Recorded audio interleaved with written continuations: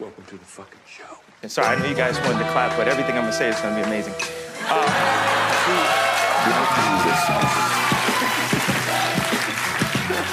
How do you pay, man? If you don't write checks, how do you pay these guys? Straight cash, homie. Mama, there goes that man.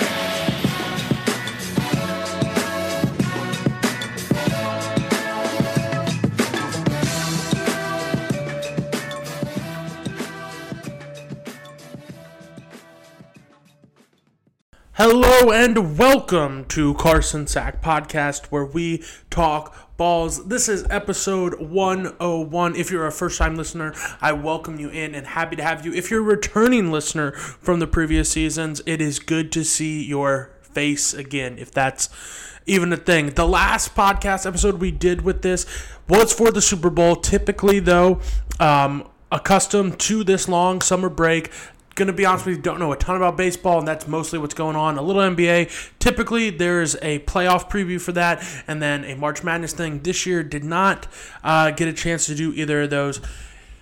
Took a ton of time off and very excited to get some episodes out for you guys, which is why we are here before the first week of college football. We didn't get any out before week 0. Didn't feel like those games, no offense to any of those teams, were big enough really to talk about. But we have some huge matchups in college football this week that we are going to get to. We're going to preview the college football season a little bit. I have a ton of listener mail sack questions that I'm going to get to before we get into any college football. And then next week, just a little rundown preview for what the fans have coming. We are going to obviously recap the week in college football, look at week 2. We were also going to do a massive NFL preview, look at the week 1 games, give predictions on who's going to win each division, each conference, the playoffs, the Super Bowls, the MVP, the awards, all of that. That will all be next week. So just to clarify, all of this week, there are some questions in this week's mail sack about some NFL, and I'm still going to answer those, obviously, but I'm not going to get as in-depth as I would. But again, all this week, college football and the mail sack, and then next week we have really, we hit our stride, what the listeners are typically acquainted to, and we get into it. But first, like I said, we are back. This is technically, I think, the 7th season of football that I've done this. Very grateful to have you all listening. Excited to get episode 101 rolling. With that being said, like, rate, review, subscribe anywhere you get your podcast from, whether that is the podcast app on iTunes, Spotify, which we are on Spotify. We started doing that last year. Little life note of mine, I have actually made the switch of myself from podcast listening on Apple to Spotify. It is a revelation. I can't believe I ever really shitted on people that did this, but Spotify, I think, is top-notch for podcasts as well as music. But, again, like, rate, review, subscribe anywhere you get your podcast from. And now let's get into the mailbag.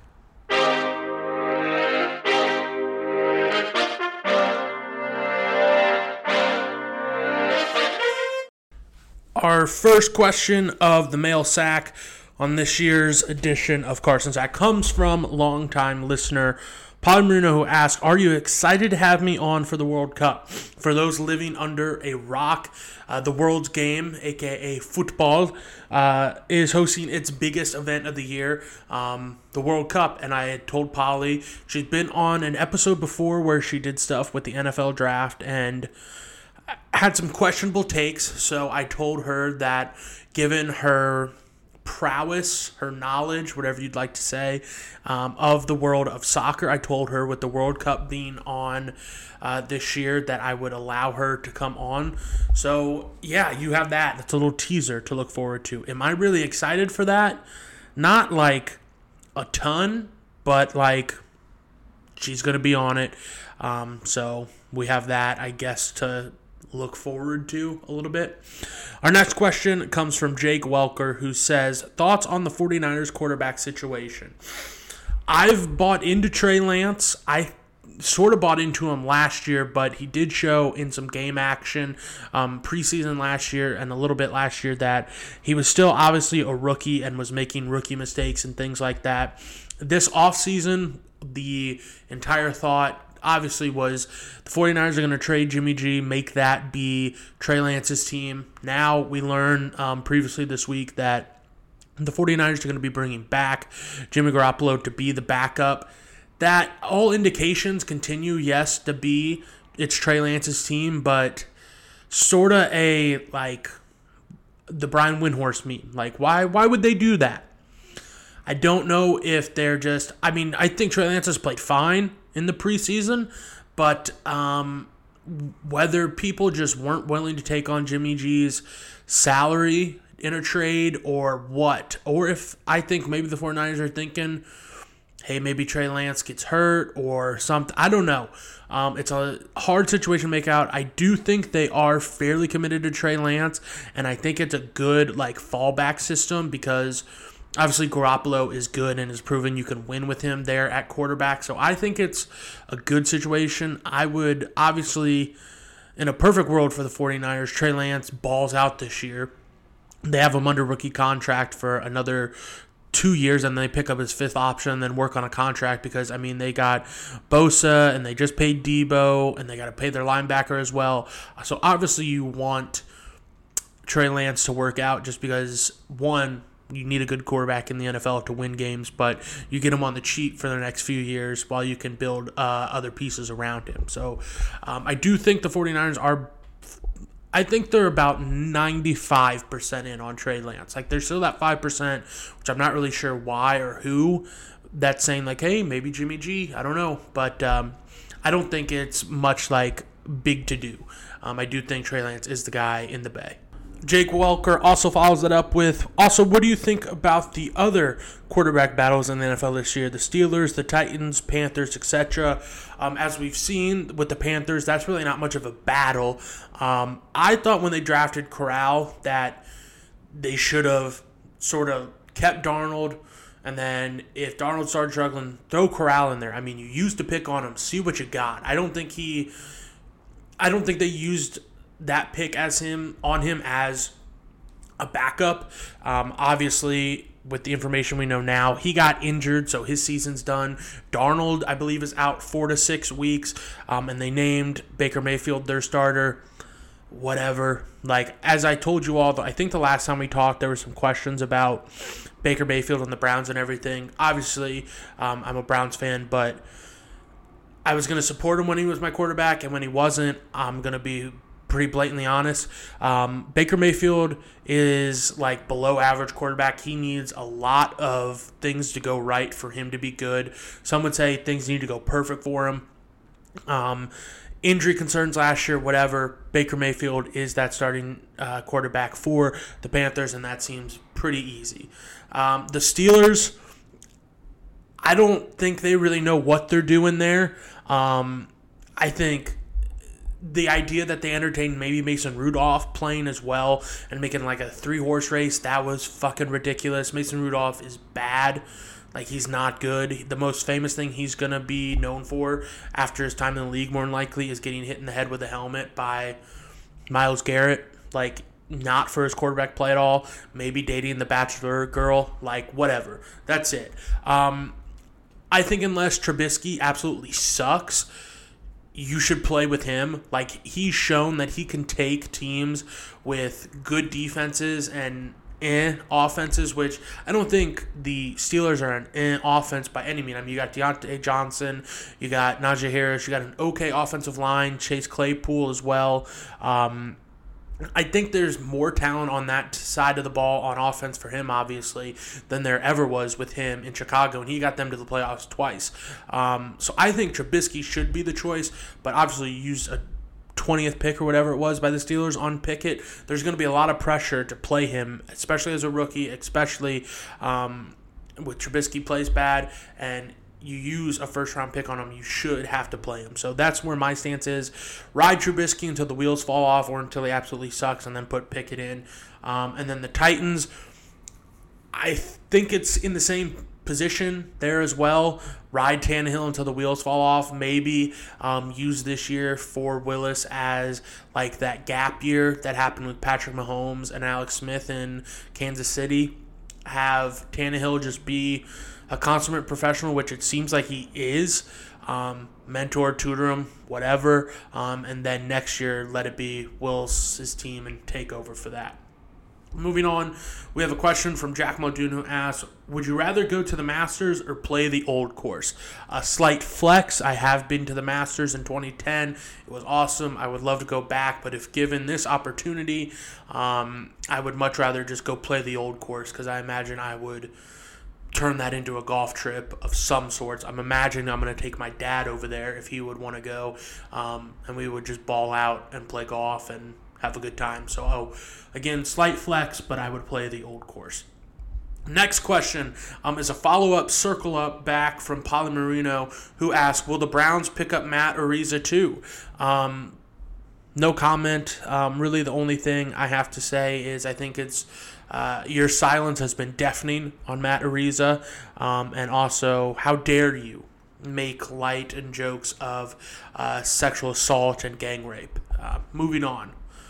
Matt Ewell has asked, if/when Notre Dame beats Ohio State this weekend, does that ruin their chance of competing in the college football playoffs? Unless it's a blowout by Notre Dame, I absolutely don't think so. Ohio State still has games against Wisconsin, Iowa, Michigan State, Michigan, and then a probably rematch of some sort between a Wisconsin or an Iowa, or if, say, Northwestern gets good, whatever. There's going to be an opportunity, Penn State as well, at Penn State. There's like 6 quality games left. They can at worst sneak into the 4 spot, I think. But spoiler alert, I don't foresee them ending up losing this week. Our next question, not really a question, but comes from Kennedy Poston, who says, Joe Burrow is so cute. No question, just a statement. We appreciate that anyway. Next, Adam Blanford asks, who do you see as the biggest sleeper in fantasy this year from each position? Quarterback, running back, wide receiver, tight end. I know it's not really much of a sleeper, and this is, I'm not going to spoil next week's. I do not want to spoil next week's episode because I do have like a few thoughts on this. I'll just say that I think a sleeper for quarterback, it's not even, he's like a top 4 quarterback, 5 quarterback in fantasy drafts right now, but I don't think he's getting enough respect. I'll just say he plays for a team that is in Los Angeles. And I will elaborate more on that next week. Running back, I know a lot of like sexy picks are like Breece Hall, which I hate that situation. I think a rookie that has a ton of potential, and like sleeper wise, that maybe more as the season goes along, is James Cook, because we've seen that offense, it's not really run heavy, and that is to a fault a little bit to the running backs. I don't think Devin Singletary is bad, but I do think James Cook, with enough snaps and enough time to acclimate himself in the NFL, could be a much better back and really add some balance to that. I like him, and I think J.K. Dobbins has a massive bounce back year. We've seen, obviously, they want to run the ball by just their offensive weapons. I would think J.K. Dobbins is going to be in line for a lot of touches. And then I've bought in on Saquon Barkley. I know he's not like a super sleeper type guy, but I've bought on him having a big year. Wide receivers, I would go with Juju Smith-Schuster. I would also go with Rashad Bateman out of Baltimore. I know I just said running the ball was a big thing for Baltimore, but he's the number 1 receiver there. He's 1A. Obviously, Mark Andrews is probably like who Lamar's going to look to the most, but I just think Bateman has a ton of opportunity. A big reason, again, with Juju that going back to him, I think there is like over 300 targets up for grabs, and Juju Smith-Schuster, he's only 25 years old. I know he's coming off injury, but he has the talent. He works out of the slot well.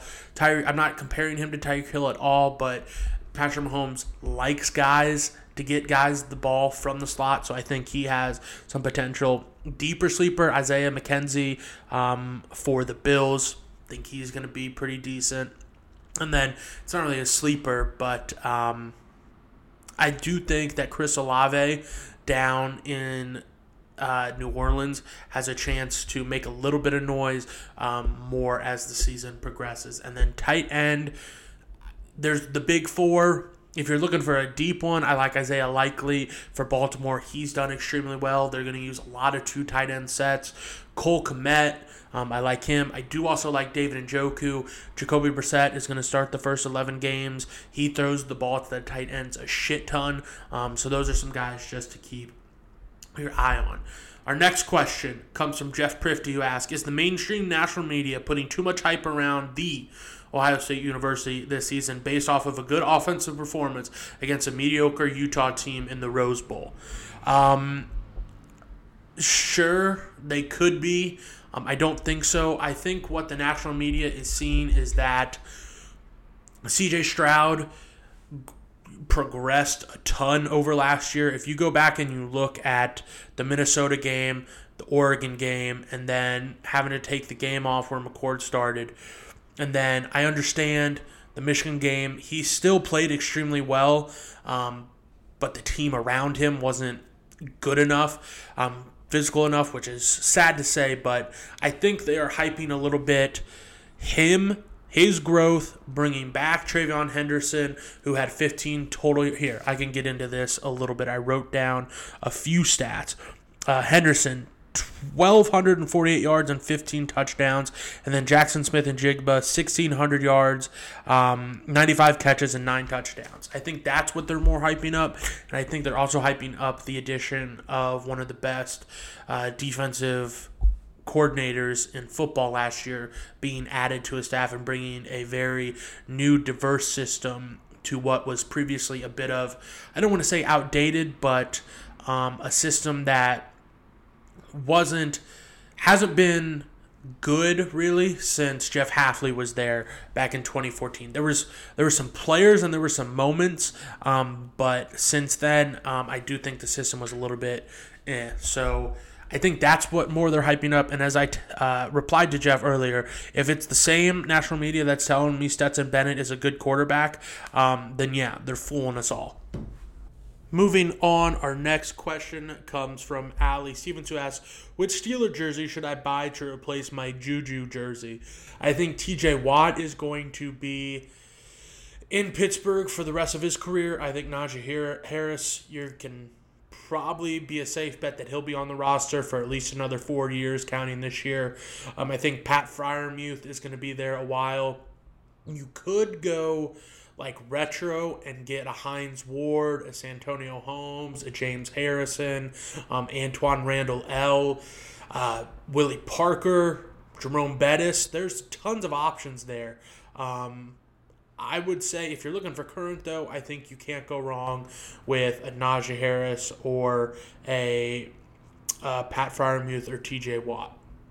Moving on, Trent Revelette asks, how would you feel if you woke up tomorrow and your foot shrunk to a men's size 6? Probably not great. I'd have to go buy at least 2 to 3 new pairs of shoes. Wouldn't even know where to begin to shop for size 6 shoes in men's. I imagine I'm ordering online. It honestly really only affects me until I get new shoes. And then, I mean, the initial shock to people, my friends, that's also another thing. But besides that, and maybe like the jokes that get made at my expense because of my small ass feet, yeah, I mean, it's not like having small ears looking at you. But, yeah, I mean, really, I don't want size 6 feet. But besides that, nothing really changes in my life besides the, like, 2 weeks I don't have, like, shoes that fit me. I would honestly go out and buy, like, just the worst pair of shoes I could from Walmart in the meantime. And then the constant, like, probably making fun of by my friend groups, and then the initial shock of other friends, and then being like, what the fuck happened? And I'd be like, I don't know. I just woke up like this. Is there a problem? Besides that, that's really it. Trent also asked, what part of Louisville has the best chicken restaurants? Fern Creek. I've been saying that ever since 2015. Our next question comes from someone that wants to remain anonymous, but they ask, is this the year I win my fantasy league? I think if your infatuation with one player that you seem to have every year can be overcome. I think so. I liked your team a lot last year. You got a little unlucky with your second round pick. I think you are one of the more knowledgeable, or at least you present yourself that way, and more like on top of the ball people in your league. So I think there is definitely a chance. It'll be interesting to see how you handle that. I'd say the first 5 rounds, because I do think those are going to be the most important for you guys, like just getting solid base guys that you all can count on.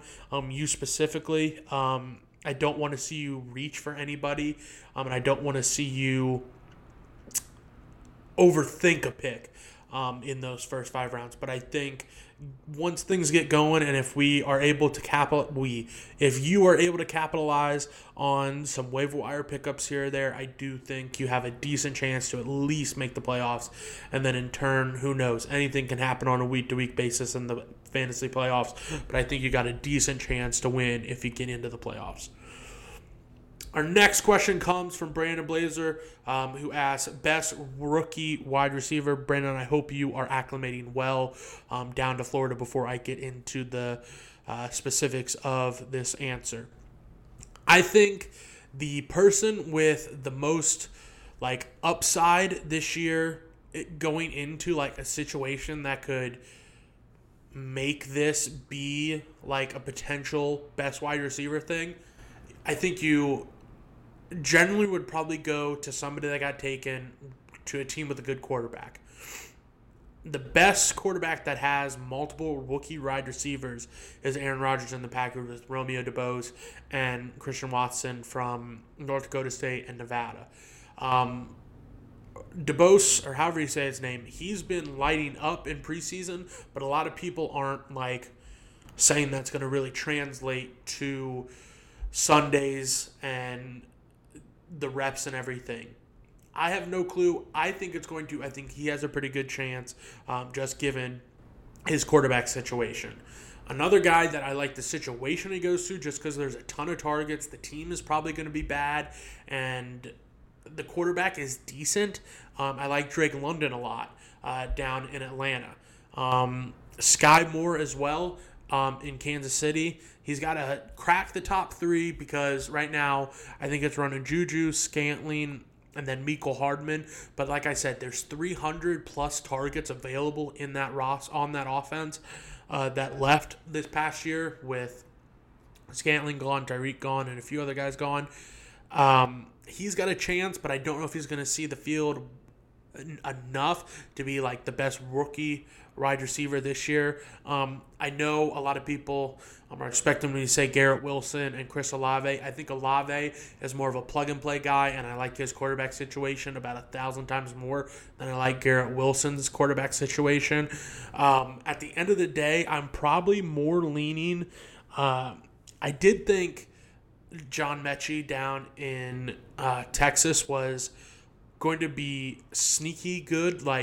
He was going to probably do what maybe a KJ Osborne or a Nico Collins did for them last year.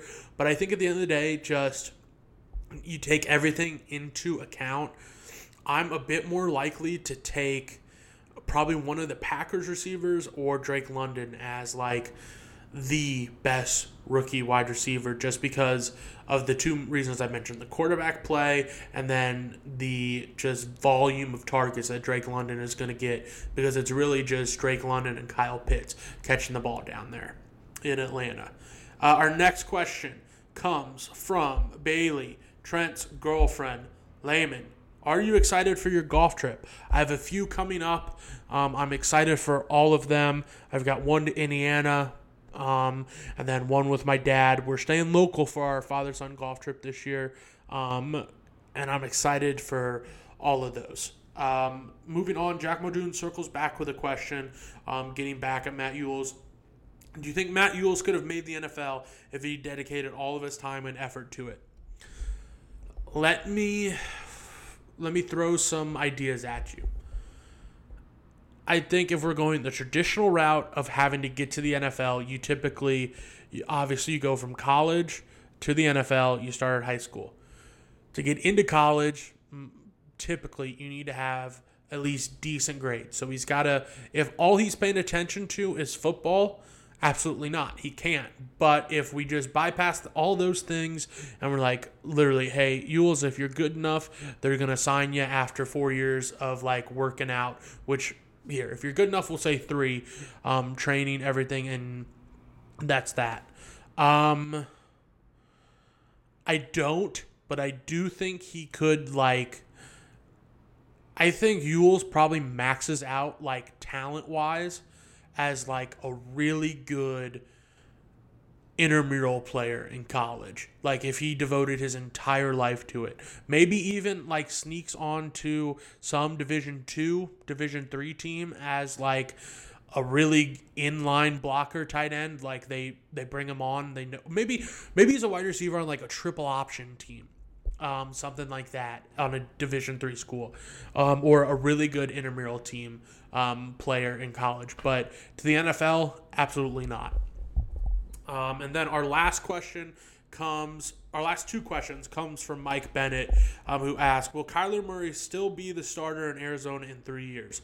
Yes, he will, 100%. They just devoted all that money to him, and if anybody's going to be replaced in that situation, it's going to be Cliff Kingsbury, not Kyler Murray. It's so much easier to hit on a good NFL coach, I feel like, than it is to hit on a quarterback. I was going to save this to next week, but I'll do it now. The NFL quarterback is one of the most exclusive jobs in the world. Only 32 people get to do it, and we can barely find 20 good ones. They're going to hold on to Kyler Murray, do basically whatever he wants because they know he's a good NFL quarterback. And then the last question, I'm glad we're talking a little bit about this. I'm not going to get super into it because the golf season is winding down. But Mike asked, would you sign to be a commentator for Live Golf for $2 million? When I got this question on Instagram and everything, I racked my brain a little bit, went through the pros and cons. Given where I'm at right now, I would probably say yes, but I would also say no. Like, I 100% see both sides to it.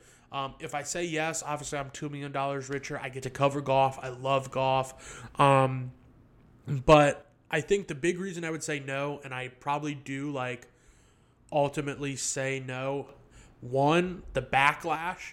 I really don't want to handle that. I don't want, like, Twitter, Instagram, Facebook, any other social media is just fucking flaming me. Number one, I'd probably get flamed because I've never announced before. Second, I'm signing with just a terrible organization like Live.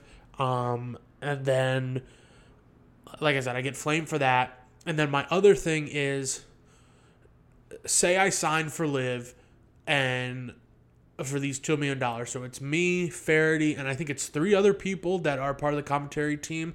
What happens when, like, some of the golfers that are experiencing it now, better, more talented people become available, they get hired, and now I'm out of a job. Yes, I have $2 million, but I'm known as this fucking dickhead that went and worked for Live. I'm this sellout. I just don't know how, like, progression-wise, career-wise, how I recover and rebound from that is another big thing that I thought of. And also, a big reason that I would say no, obviously, the 9/11 stuff, the women's rights, the human rights, all that. Those big things on top of getting fucking roasted on Twitter by people, and career development potential, things like that, I'm going to say no. I politely decline, but if the PGA Tour ever wants to work with me, or I will... Side note. Before the Live came up, there was the PGL or whatever, and I emailed the guy, say, hey, I'd love to work in your social media. He said he'd get back to me when that hiring process all started. I'm still waiting on that email. He's not responded to I've not followed up yet because obviously there's no been developments, but I'm still waiting on an email from that guy when that time comes. So hopefully I just get in with the PGL and take off from there. But no, Mike, to answer your question, I am not going to be working for the Live. That is going to do it for the mail sack this week. Thank you all so much for sending in those questions. As I typically say when I'm wrapping up that segment, that is not possible without you all. So thank you all very, very much. Keep your eyes peeled for Snapchat and my Instagram. I'm going to put out the stories that I typically do asking for those questions again next week for next week's episode before the NFL preview. Now we transition from the listener questions into the meat of this episode, the college football preview.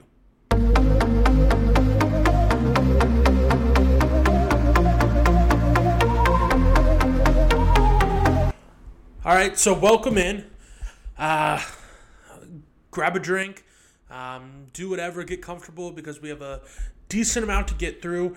I think the best way for me to go about this is I'm going to go through week one.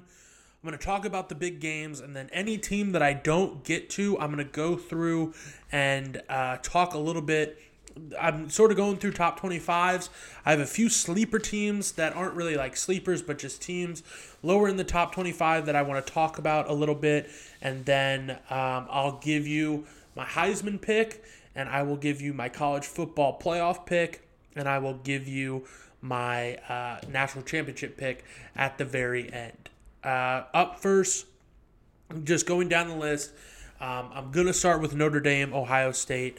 Looking at this game right now, Ohio State is sitting at a 17-point favorite.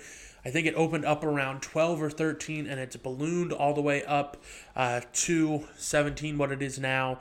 To be quite honest, as an Ohio State fan, I'm not really all that concerned in this. I just think they win. I don't think Notre Dame has enough just offensive firepower. Obviously, with Mayer, the tight end, who is baby Gronk, basically, you got to put a hat on him, know where he's at all times. And then they have decent front sevens on both sides of the ball. You got Foskey and Bertrand on the front seven for the defensive side of the ball. Those two guys are extremely good. The center, Patterson, returning, he's very good. You add Joseph, the Northwestern transfer in the secondary. There's pieces all over this team, and I think this team under Marcus Freeman, recruiting-wise and everything, is going to be better in future years. But right now, I just think there's too much of a talent gap. So, for example, Ohio State, they were one of the youngest teams in football last year. They bring back a ton of talent. They bring in a new defensive coordinator to address the issues. Obviously, coaches for this team aren't going to come out and be like, oh, this team sucks. Like, the new defense isn't like what we thought it was going to, all this stuff. But you just read some of the quotes talking about how fast they've been playing, how physical they've been playing, how quickly they've been picking up the new defense. The different players each week, each day that have impressed with Lathan Ransom, which is extremely impressive to come back so quickly and be impressing so much after he broke his leg in the Rose Bowl. You have a ton of talent across the board on the defensive side of the ball for Ohio State. You have JTT and Jack Sawyer on the defensive line to pair with Zach Harrison. You have a plethora of linebackers led by Steel Chambers, who hopefully under this new system is able to more just react and fly around rather than having to think his way, which at times he was doing. The secondary with Ransom, you get Josh Proctor back after he was hurt all of last year. You get second-year Denzel Burke, who was one of the brighter spots on the team. There's a ton of talent there. And then obviously offensive side of the ball, returning, you have C.J. Stroud, over 4,000 yards, 44 touchdowns as a freshman. As a redshirt freshman. And then, as I had mentioned earlier, Trayvon Henderson, 1,200 yards, 15 touchdowns. Jackson Smith and Jigba, 1,600 yards, 95 catches, 9 touchdowns. You pair that with Julian Fleming, a number 1 wide receiver in his class, who finally seems to be of health, 100% healthy, had what is described as his best offseason. You have Marvin Harrison Jr., you have Emeka Ibuka, you have Mayan Williams at running back, Dallin Hayden as well. There's just, I think in this game specifically, there is quite a large talent gap that I think is going to be able to show. Worst case scenario, the offensive line is not good and the defense is not figured out, and then Notre Dame is able to really just be able to control the ball, time of possession, everything like that. That's the worst case scenario, and there might be times where, like, defensive-wise, Ohio State might give up a big play or a chunk play or something like that. And Notre Dame is going to be able, I think, to score the ball and maybe, I don't want to say move the ball at will because I don't think that's the case, but there's going to be drives where, like, plays are put together and they're, like, a.k.a. marching down the field, just because I think it's the first game. The defensive scheme is a little complex. I think he said he has about 75 to, like, 80% of it put in, said Jim Knowles. But at the end of the day, I think Ohio State wins. I don't know if they cover. I do think 17 is a shit ton of points, but I do think, hands down, they win that game quite easily. Next on the docket, we have Georgia against Oregon. Georgia, 5 defensive players taken in the first round of the draft. How are they going to be able to replace them? I think there's, the way Kirby Smart has been recruiting down there, the talent is going to be able to be there. It's just how quickly are they able to come in and play at a level close to what they did last year, which is asking a bunch, I understand.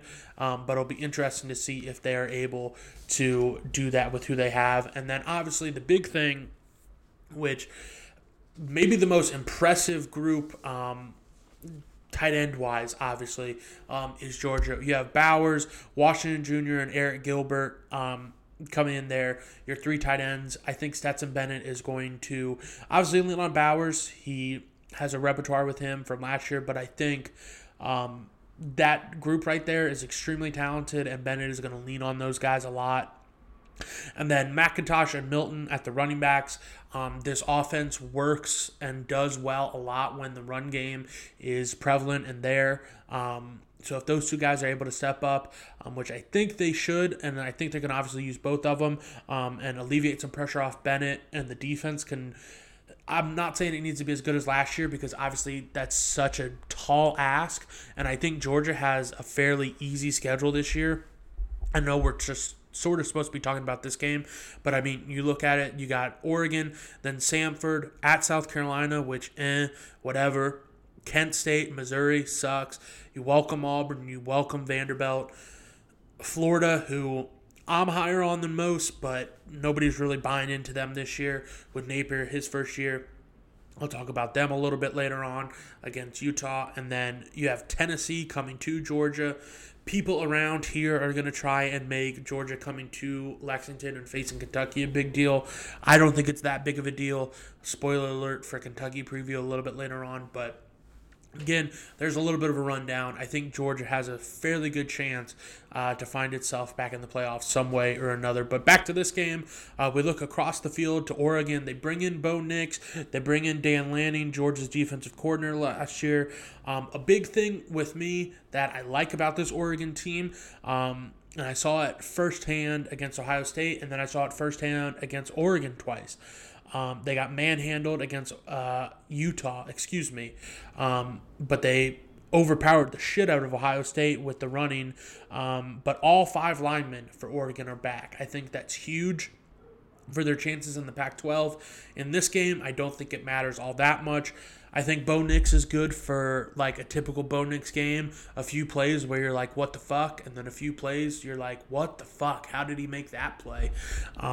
And I just think, ultimately, though, Georgia is a much more well-rounded, sound team. Not really going to make a lot of mistakes. Sort of just going to be able to lean on them like a boa constrictor type. Just like oh, here's 7 points here. Oh, here's a tackle for loss here. Here's, 3 points there. Dink, dunk, boom. And all of a sudden, Georgia's up like 21-3, and people are like, what the fuck is going on? This is supposed to be a good game. And I think it's just going to be something like that for this week. So I'd take Georgia in that game, obviously. Moving on down the line, a big one, Utah at Florida. Utah, Cameron Rising, the quarterback, coming back, and then Tavion Thomas, the running back, coming back, and then Phillips, the cornerback, who I think was extremely talented, had a great season last year, going up against Florida in their first game. So for them, Rick Pershall, the wide receiver from coming over from Arizona State, he's a big deep threat guy. It'll be interesting to see how they get him involved. Montrell Johnson coming over from Louisiana. He's got 12 touchdowns last year. It's going to be imperative for Florida to be able to have it can't all be on Anthony Richardson, and I think I've been quoted to people saying that I think Anthony Richardson is the second best quarterback in the SEC. Obviously, you go Bryce Young, but then I just think that he is good, very good. You look at his stats last year, I know it's not great. He had 6 touchdowns and 5 interceptions and then 401 yards on the ground and 3 touchdowns. I know that's not second quarterback in the SEC good, but I think he showed flashes. I think the situation was bad last year. He was flirting back and forth with the bench because of Emory Jones and everything. He's gone now. I think Napier might believe in him a little bit more, and I don't even think he's the best quarterback on his roster. I think that's Jack Miller, but that's neither here nor there. Continuing with Florida, you have Ventrell Miller, the linebacker, who I think is going to have to really set the tone along with the rest of Florida's front seven in this game because Utah is so well known, it seems like, in the last few years for their physical style of play. I think going to Florida might be a little tough. Right now, Utah's a 3-point favorite. God damn, Vegas is good at making these lines. The game's at 7-2. I'm going to say Utah wins, but I think it is an extremely close game. And I think Anthony Richardson has a very good game in this first week. And then a big one as well. I think these teams are very much alike. You have Cincinnati and Arkansas. Looking at a few teams and stats from here. Arkansas, they led the SEC in rushing yards last year. KJ Jefferson, 669 yards on the ground last year, 6 touchdown runs. Through the air, 21 touchdowns, only 4 picks, so he was taking care of the ball. And then Jaden Hasselwood, the Oklahoma transfer over at wide receiver. I think it's going to be a group effort, obviously, by the Arkansas receivers replacing Treylon Burks, but I think there is potential to do that. I like Arkansas a decent amount this year. With Cincinnati, it's going to be interesting to see how they handle with how many people they lost in the NFL draft and everything.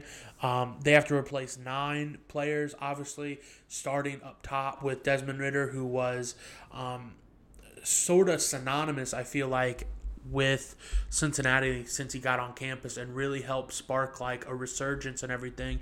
It'll be interesting to see what Luke Fickell does. And because of that, it's at Arkansas too. I'm going to take Arkansas in this one. I just think they are going to be able to take care of the ball a little bit, sort of like Georgia is going to be able to do against Oregon, maybe impose their will, lean on them a little bit, and be able to win this game. So I'm going to take Arkansas in this one.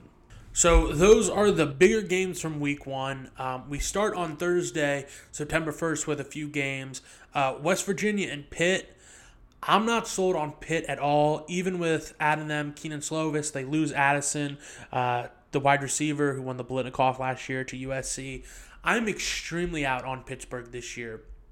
I think West Virginia has a chance to win this game, and I don't think Pitt is all that great, to be quite honest with you, but I think the 17th ranking is a little bit of like respect from last year, but I think West Virginia has a chance to win this game. It'll be interesting on Friday to see Mel Tucker, how his team's doing with replacing Walker, but they have some fairly decent talent there in in Lansing. They add Broussard, the running back from Colorado, and Berger, running back from Wisconsin, who I imagine they're going to employ as a 1-2. Thorne to Reed, that quarterback wide receiver connection, could be decent. I do think Reed is a very good wide receiver. Thorne is a real up and down quarterback at times.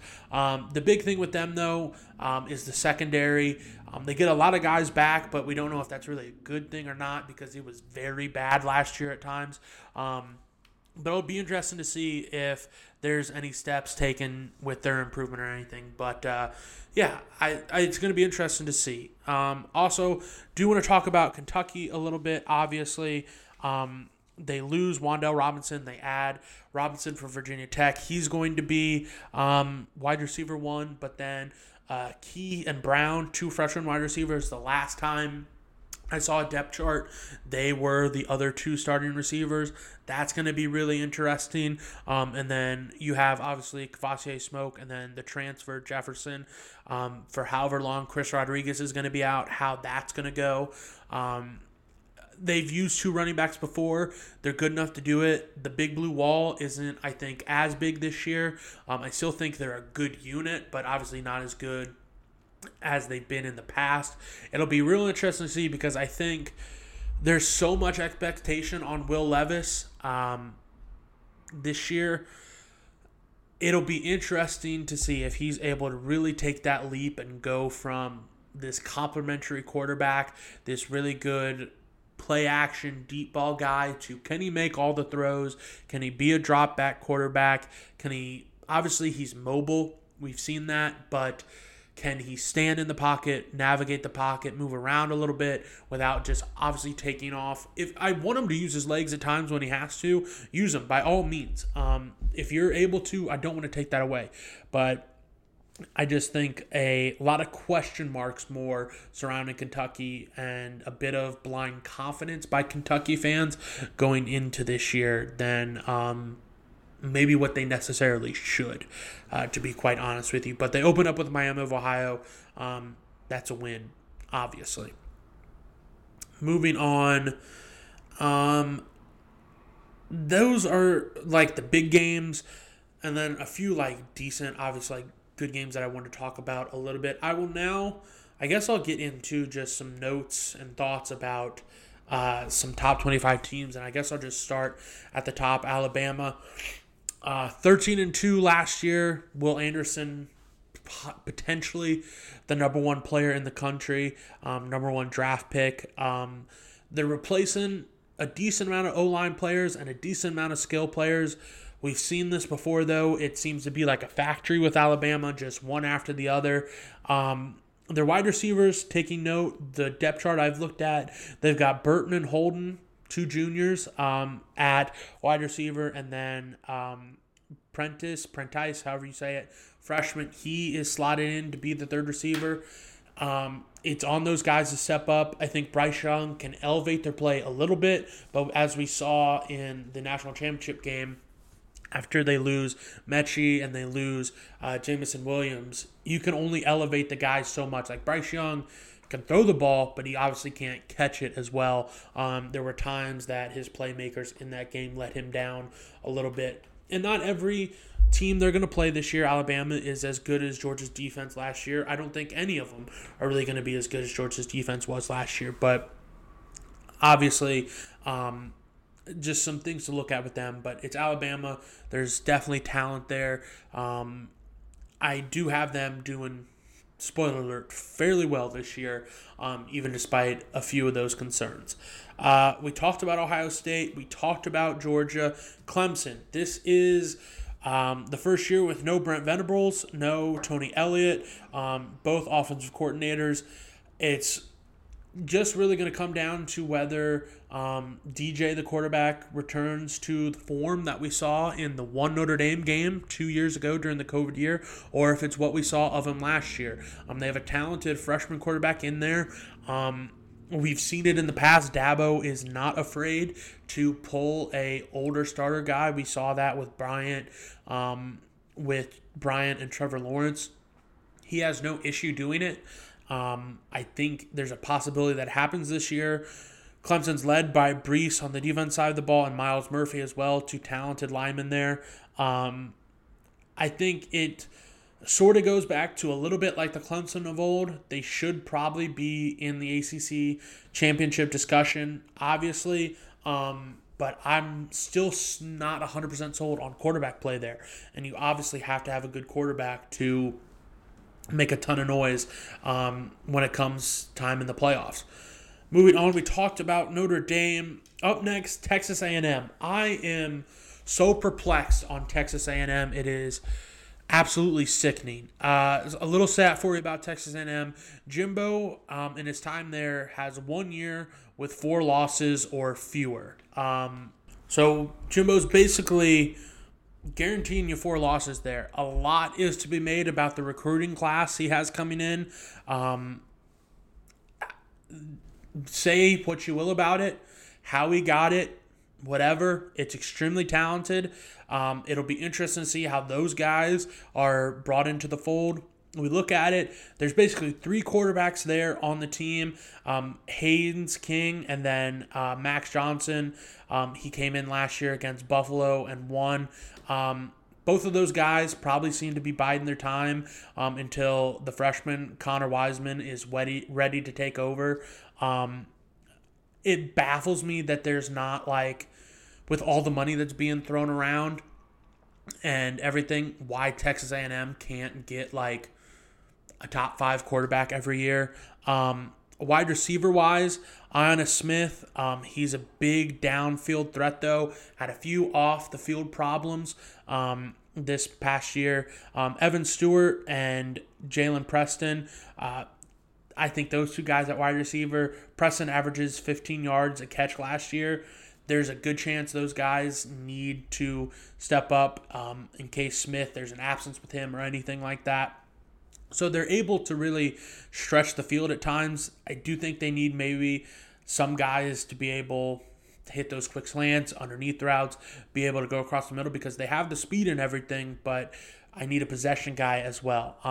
Running back Devon Achane, however you say his last name, I apologize. He had 9 touchdowns last year, 910 yards, average 7 yards per carry. Pretty decent, pretty good. Like that a lot. They bring back 3 offensive line starters.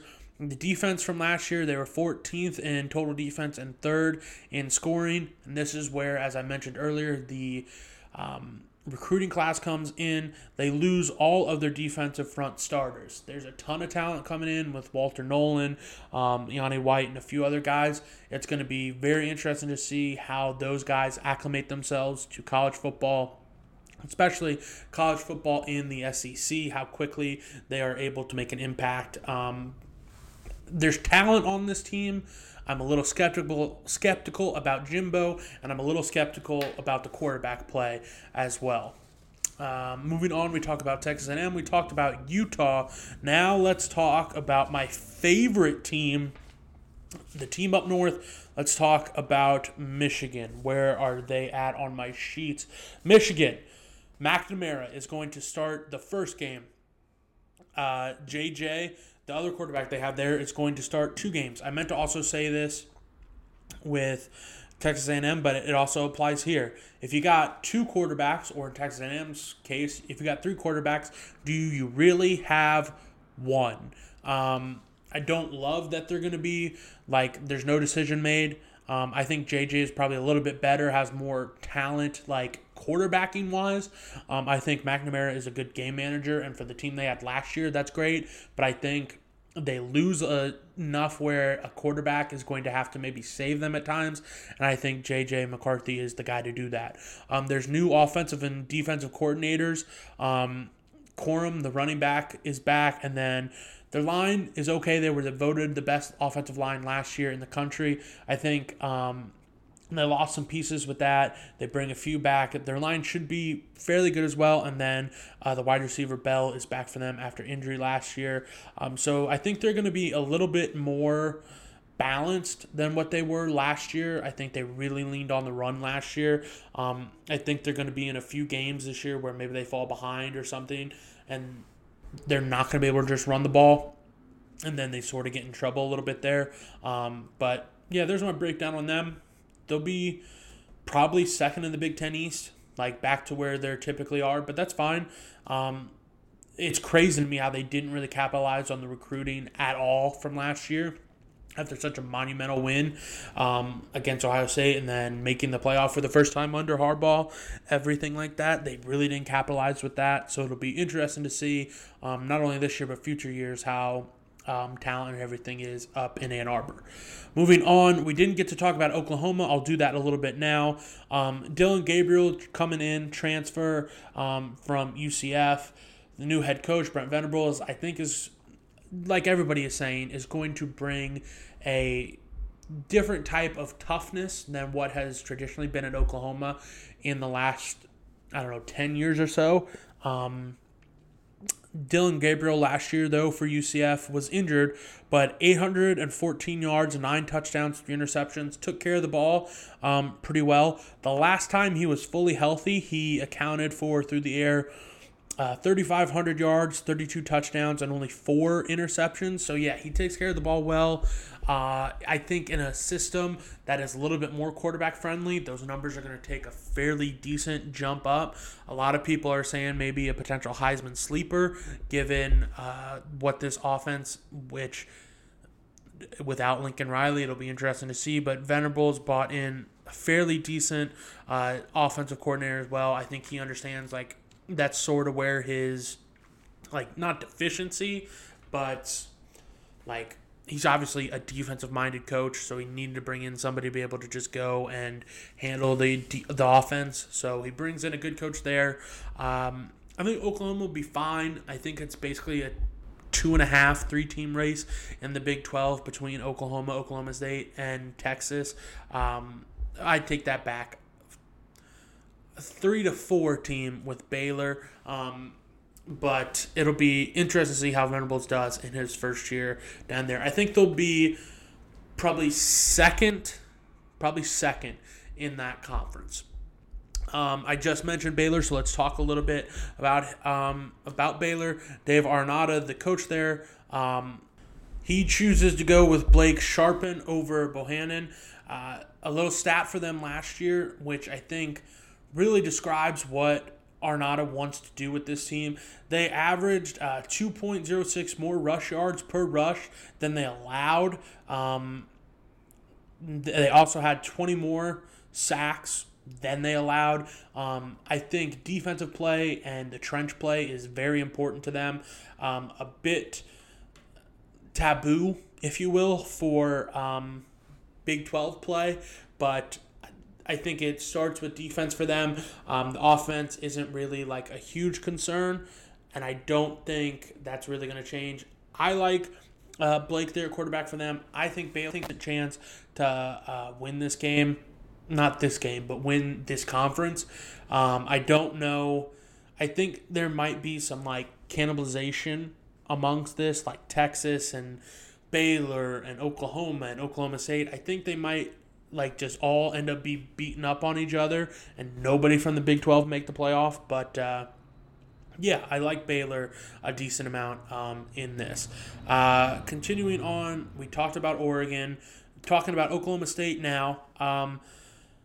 I think they're going to regress. Spencer Saunders, he's extremely inconsistent. And that's really all I have to say. You don't know what you're going to get with him. And we can look at his last performance. Obviously, they win that game. He has an incredible second half and everything, leads them on the comeback. But I think there's too many times we get first half Spencer Saunders than when we get second half. Spencer Saunders going back to that Fiesta Bowl last year.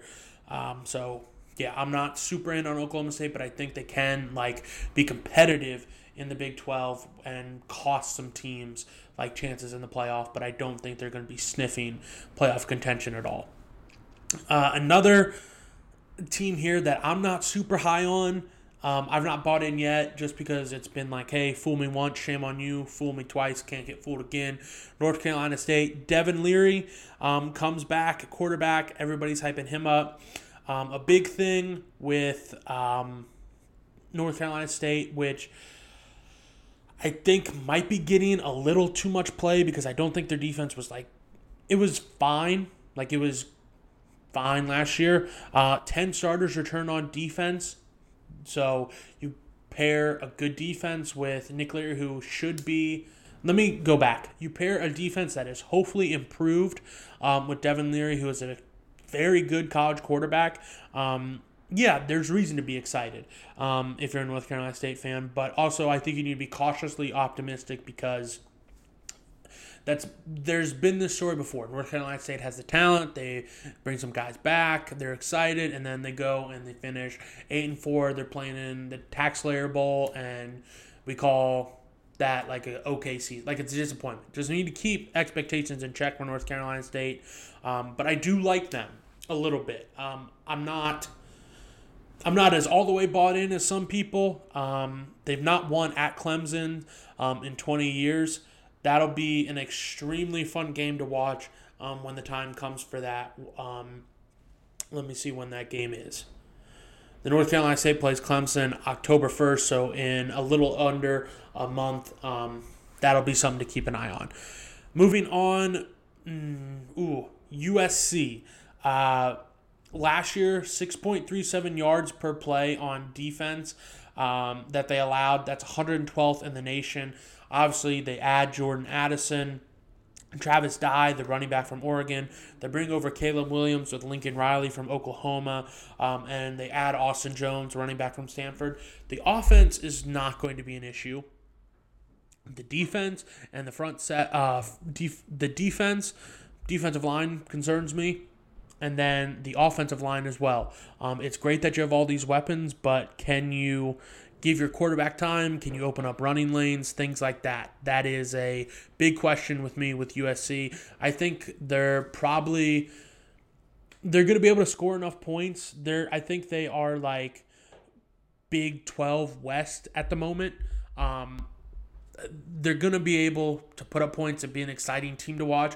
But I think if they get into like slugfest with Oregon, or they get into slugfest with Utah, that's when things are going to get ugly and not really be up to snuff, and they'll get beat. But USC will be a fun team to watch. I mean, they go to Stanford in the second week. They open up with Rice. That's not really anything crazy, but they have to go to Utah, and then the last game of the year, Notre Dame. Notre Dame should probably be in some decent form by then. They don't have to play Utah until if they make it the Pac-12 championship. So, yeah, USC has a favorable-ish schedule, but it'll be interesting to see how they handle that. Miami, I'm not sold on them at all. I skipped over Michigan State. We already talked about them a little bit. I'm not sold on Miami at all. I don't think their quarterback is as good as everybody thinks they are. We talked about Pitt, Wisconsin. I think that team starts and ends with Allen at running back. He was extremely good last year. I think he's going to have another great year this year. We talked about Arkansas sitting at 19th. 20th, UK, we talked about them a little bit. I like Ole Miss sitting there at 21. I think they're going to be able to make a little noise this year. A toughish schedule. They're in their first top 25 matchup at the time. They welcome UK. No clue what UK is going to be there. But they have to go to LSU. They have to go to Texas A&M. They welcome Alabama. They have to go to Arkansas. And then they end with the Egg Bowl, toss-up, whatever there. I think Kiffin needs to go with Jackson Dart. I liked him at USC. I think he has talent. And then they get Zach Evans from TCU, a fantastic running back there. It'll just be interesting to see really what this Ole Miss team is like, because I think this team is either going to be fantastic or it's going to be like shit. I don't really think there's much middle ground with this team with Lane Kiffin. Continuing on, we look at Wake. The big thing with Wake Forest sitting at 22 is Sam Hartman, their quarterback, gone. I like this team's potential with him. Without him, I think they are just a middling ACC team. I don't know what's wrong with Sam Hartman. I don't know if it's been released yet or anything. If it's something personal or health, medical-wise, I wish him nothing but the best, obviously. A very interesting team to me, sitting at number 24, you have Houston. Let me see. I did take notes on Houston. Let me see if I can find them somewhere. Okay, I got them. Dana Holgorsen, obviously known for air raid, offense, things like that, but his team, defensive-wise, in 2021, ranked 6th nationally in total defense under coordinator Doug Belk. He's only 34. He's able to connect with kids, obviously, like that. He's probably going to be a hot commodity coming if he can continue to turn out performances like that. Passer-wise, Clayton Tune running the air raid offense. Career-wise, he has over 7,900 yards. And then he has an extremely fast receiver in Nathaniel Dell, a.k.a. Tank. I think Houston has a chance to challenge Cincinnati in the AAC. Just a gut feeling there. I like what the defense is probably going to be, and I think the offense is going to be good enough where they can challenge Cincinnati in that conference. And then closing out the top 25, you have BYU. 15 of the 16 top tacklers are back on this team. Jaron Hall, quarterback-wise, 2,500 yards last year, 20 touchdowns, 5 interceptions. He takes care of the ball. He's mobile enough to be a threat with his legs. I like what they have there on offense as well, especially with him. And then they bring back, like I said, a ton of defensive talent. Looking at their schedule, though, let me see. They open up this week with, if the app loads, South Florida. And then second week, Baylor, BYU. That's going to be a crazy good game. Then they go to Oregon. They have Notre Dame. They have Arkansas. Shout out to BYU for fucking playing a tough-ass schedule. I mean, shit. Baylor, Oregon, Notre Dame, Arkansas. Then it falls off a little bit, but they play Liberty, Boise State, and then they close at Sanford. Hats off to BYU for getting out there. That closes out the top 25. Some other teams I feel like I should talk about a little bit. Texas, are they back? Are they not back? Quinn Ewers, I think, is a talented enough quarterback. Bijan Robinson is one of the best running backs in all the country. Xavier Worthy at wide receiver. All of this is great, but that offensive line, I think, is not good, like, at all. And Quinn Ewers can't throw from his back. So I don't think they're officially back yet. I think they're going to be sort of like USC, like exciting. Like they're going to be decent enough. Let me see at Texas's schedule here who they got. It's crazy that they didn't get in the AP poll, but one coach's poll, they had them at like 16th or 17th. They play Alabama week 2. We know that. I think that's not good. Like, that's not going to be a good time for Texas's fans. And then sort of some get-right games before Oklahoma the second week of October. Iowa State is always dangerous. They have to go to Oklahoma State. And then they have to go to Kansas State. I think Kansas State's going to be dangerous this year with Vaughn there at running back, his sort of swan song. And then they close the year with Baylor. Yeah, I think Texas is going to be better than they were last year, but not back, if you will. So if you want to say, like, they're back because they're better than last year, go right ahead. I think you have that prerogative. Tennessee is getting a little love nationally. You have Hayden Hooker there at quarterback. He did extremely well under Heupel's new offensive system. They have a good O-line, good skill players, but it's still Tennessee.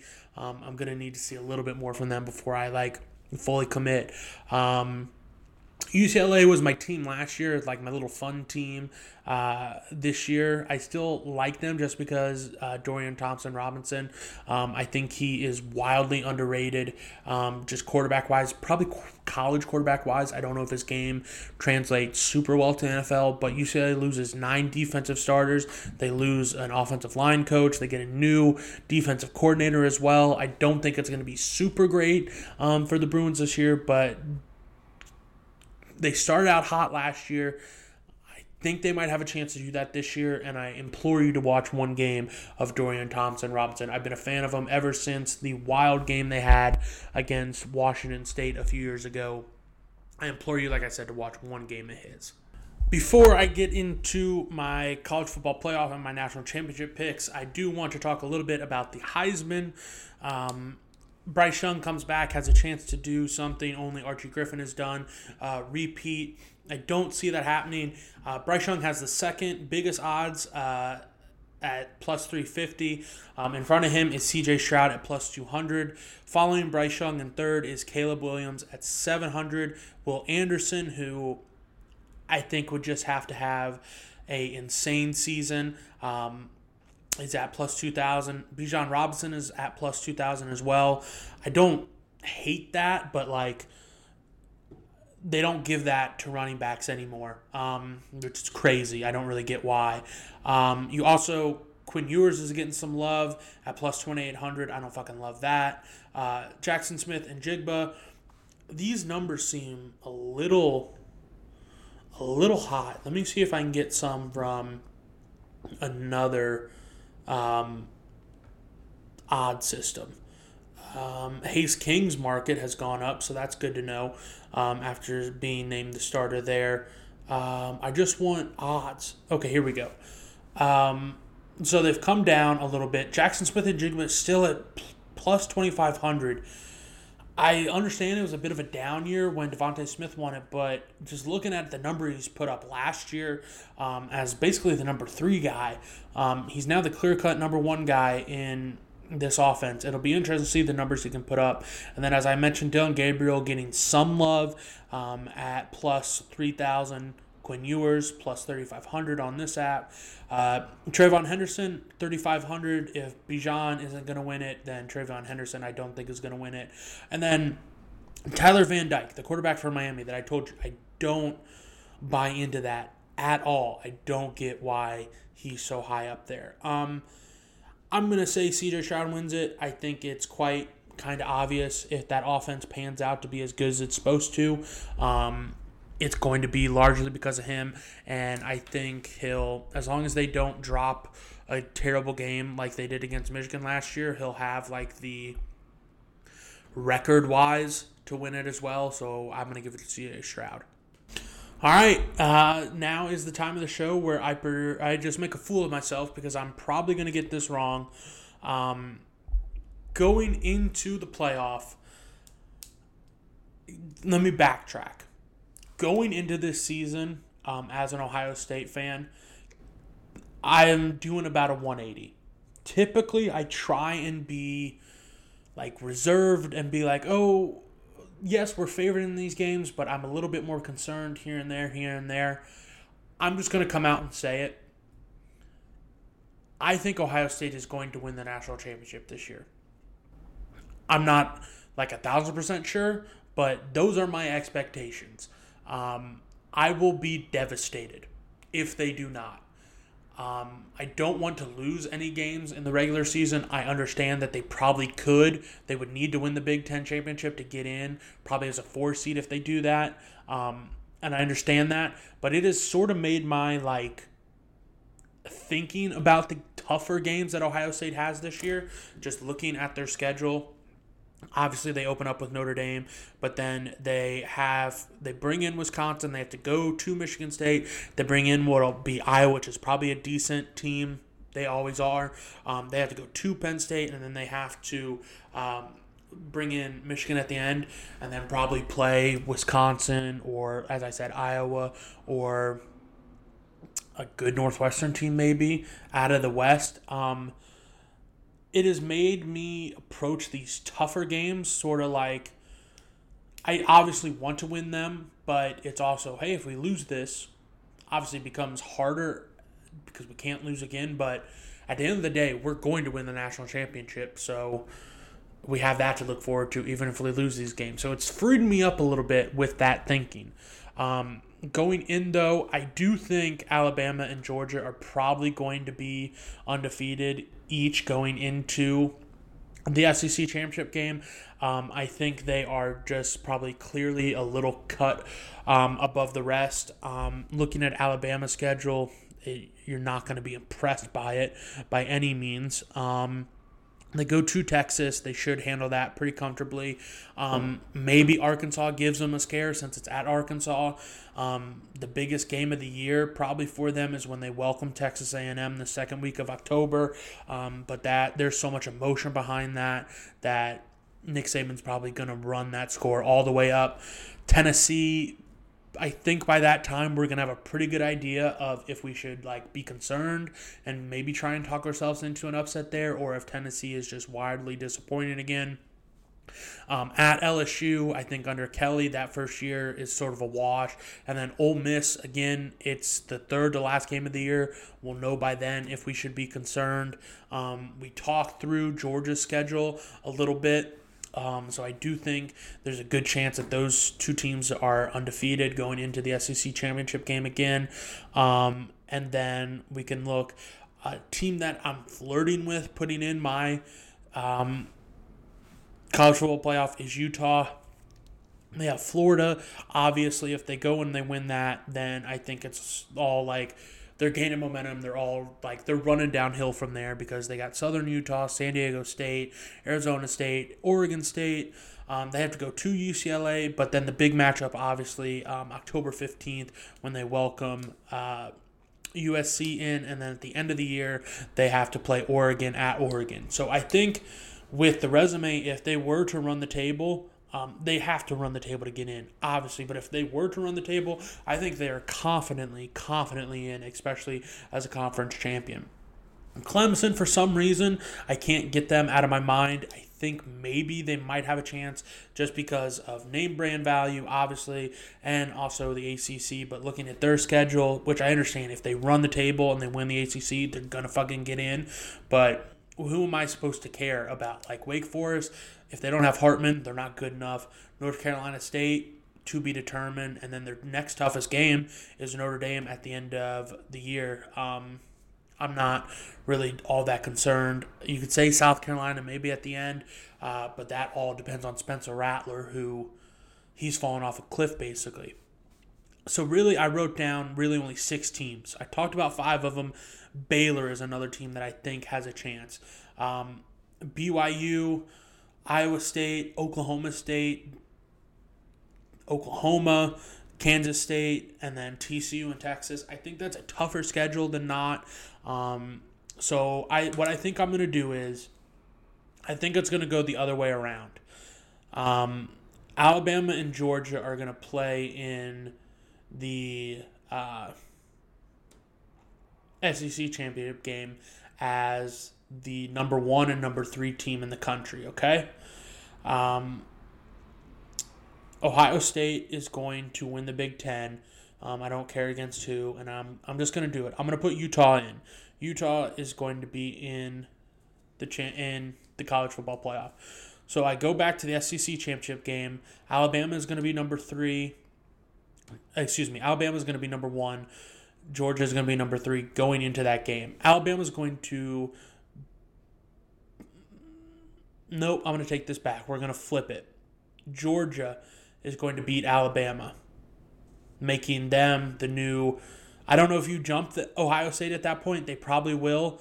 They make them the number 1 team. And then I think it stays the way. Alabama becomes number 3. Ohio State is number 2. Utah is number 4.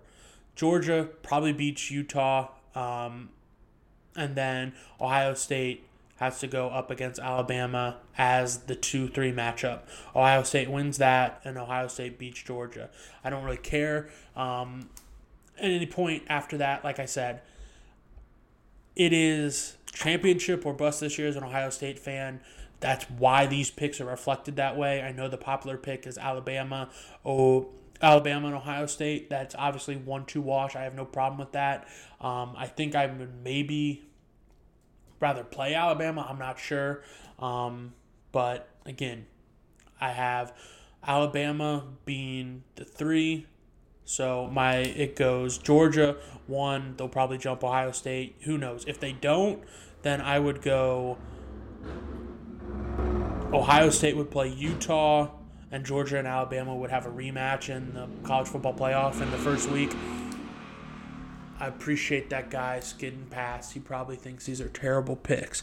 But if not, like I said, Ohio State jumps to number 1, and they'd play Utah. I'm fine with that.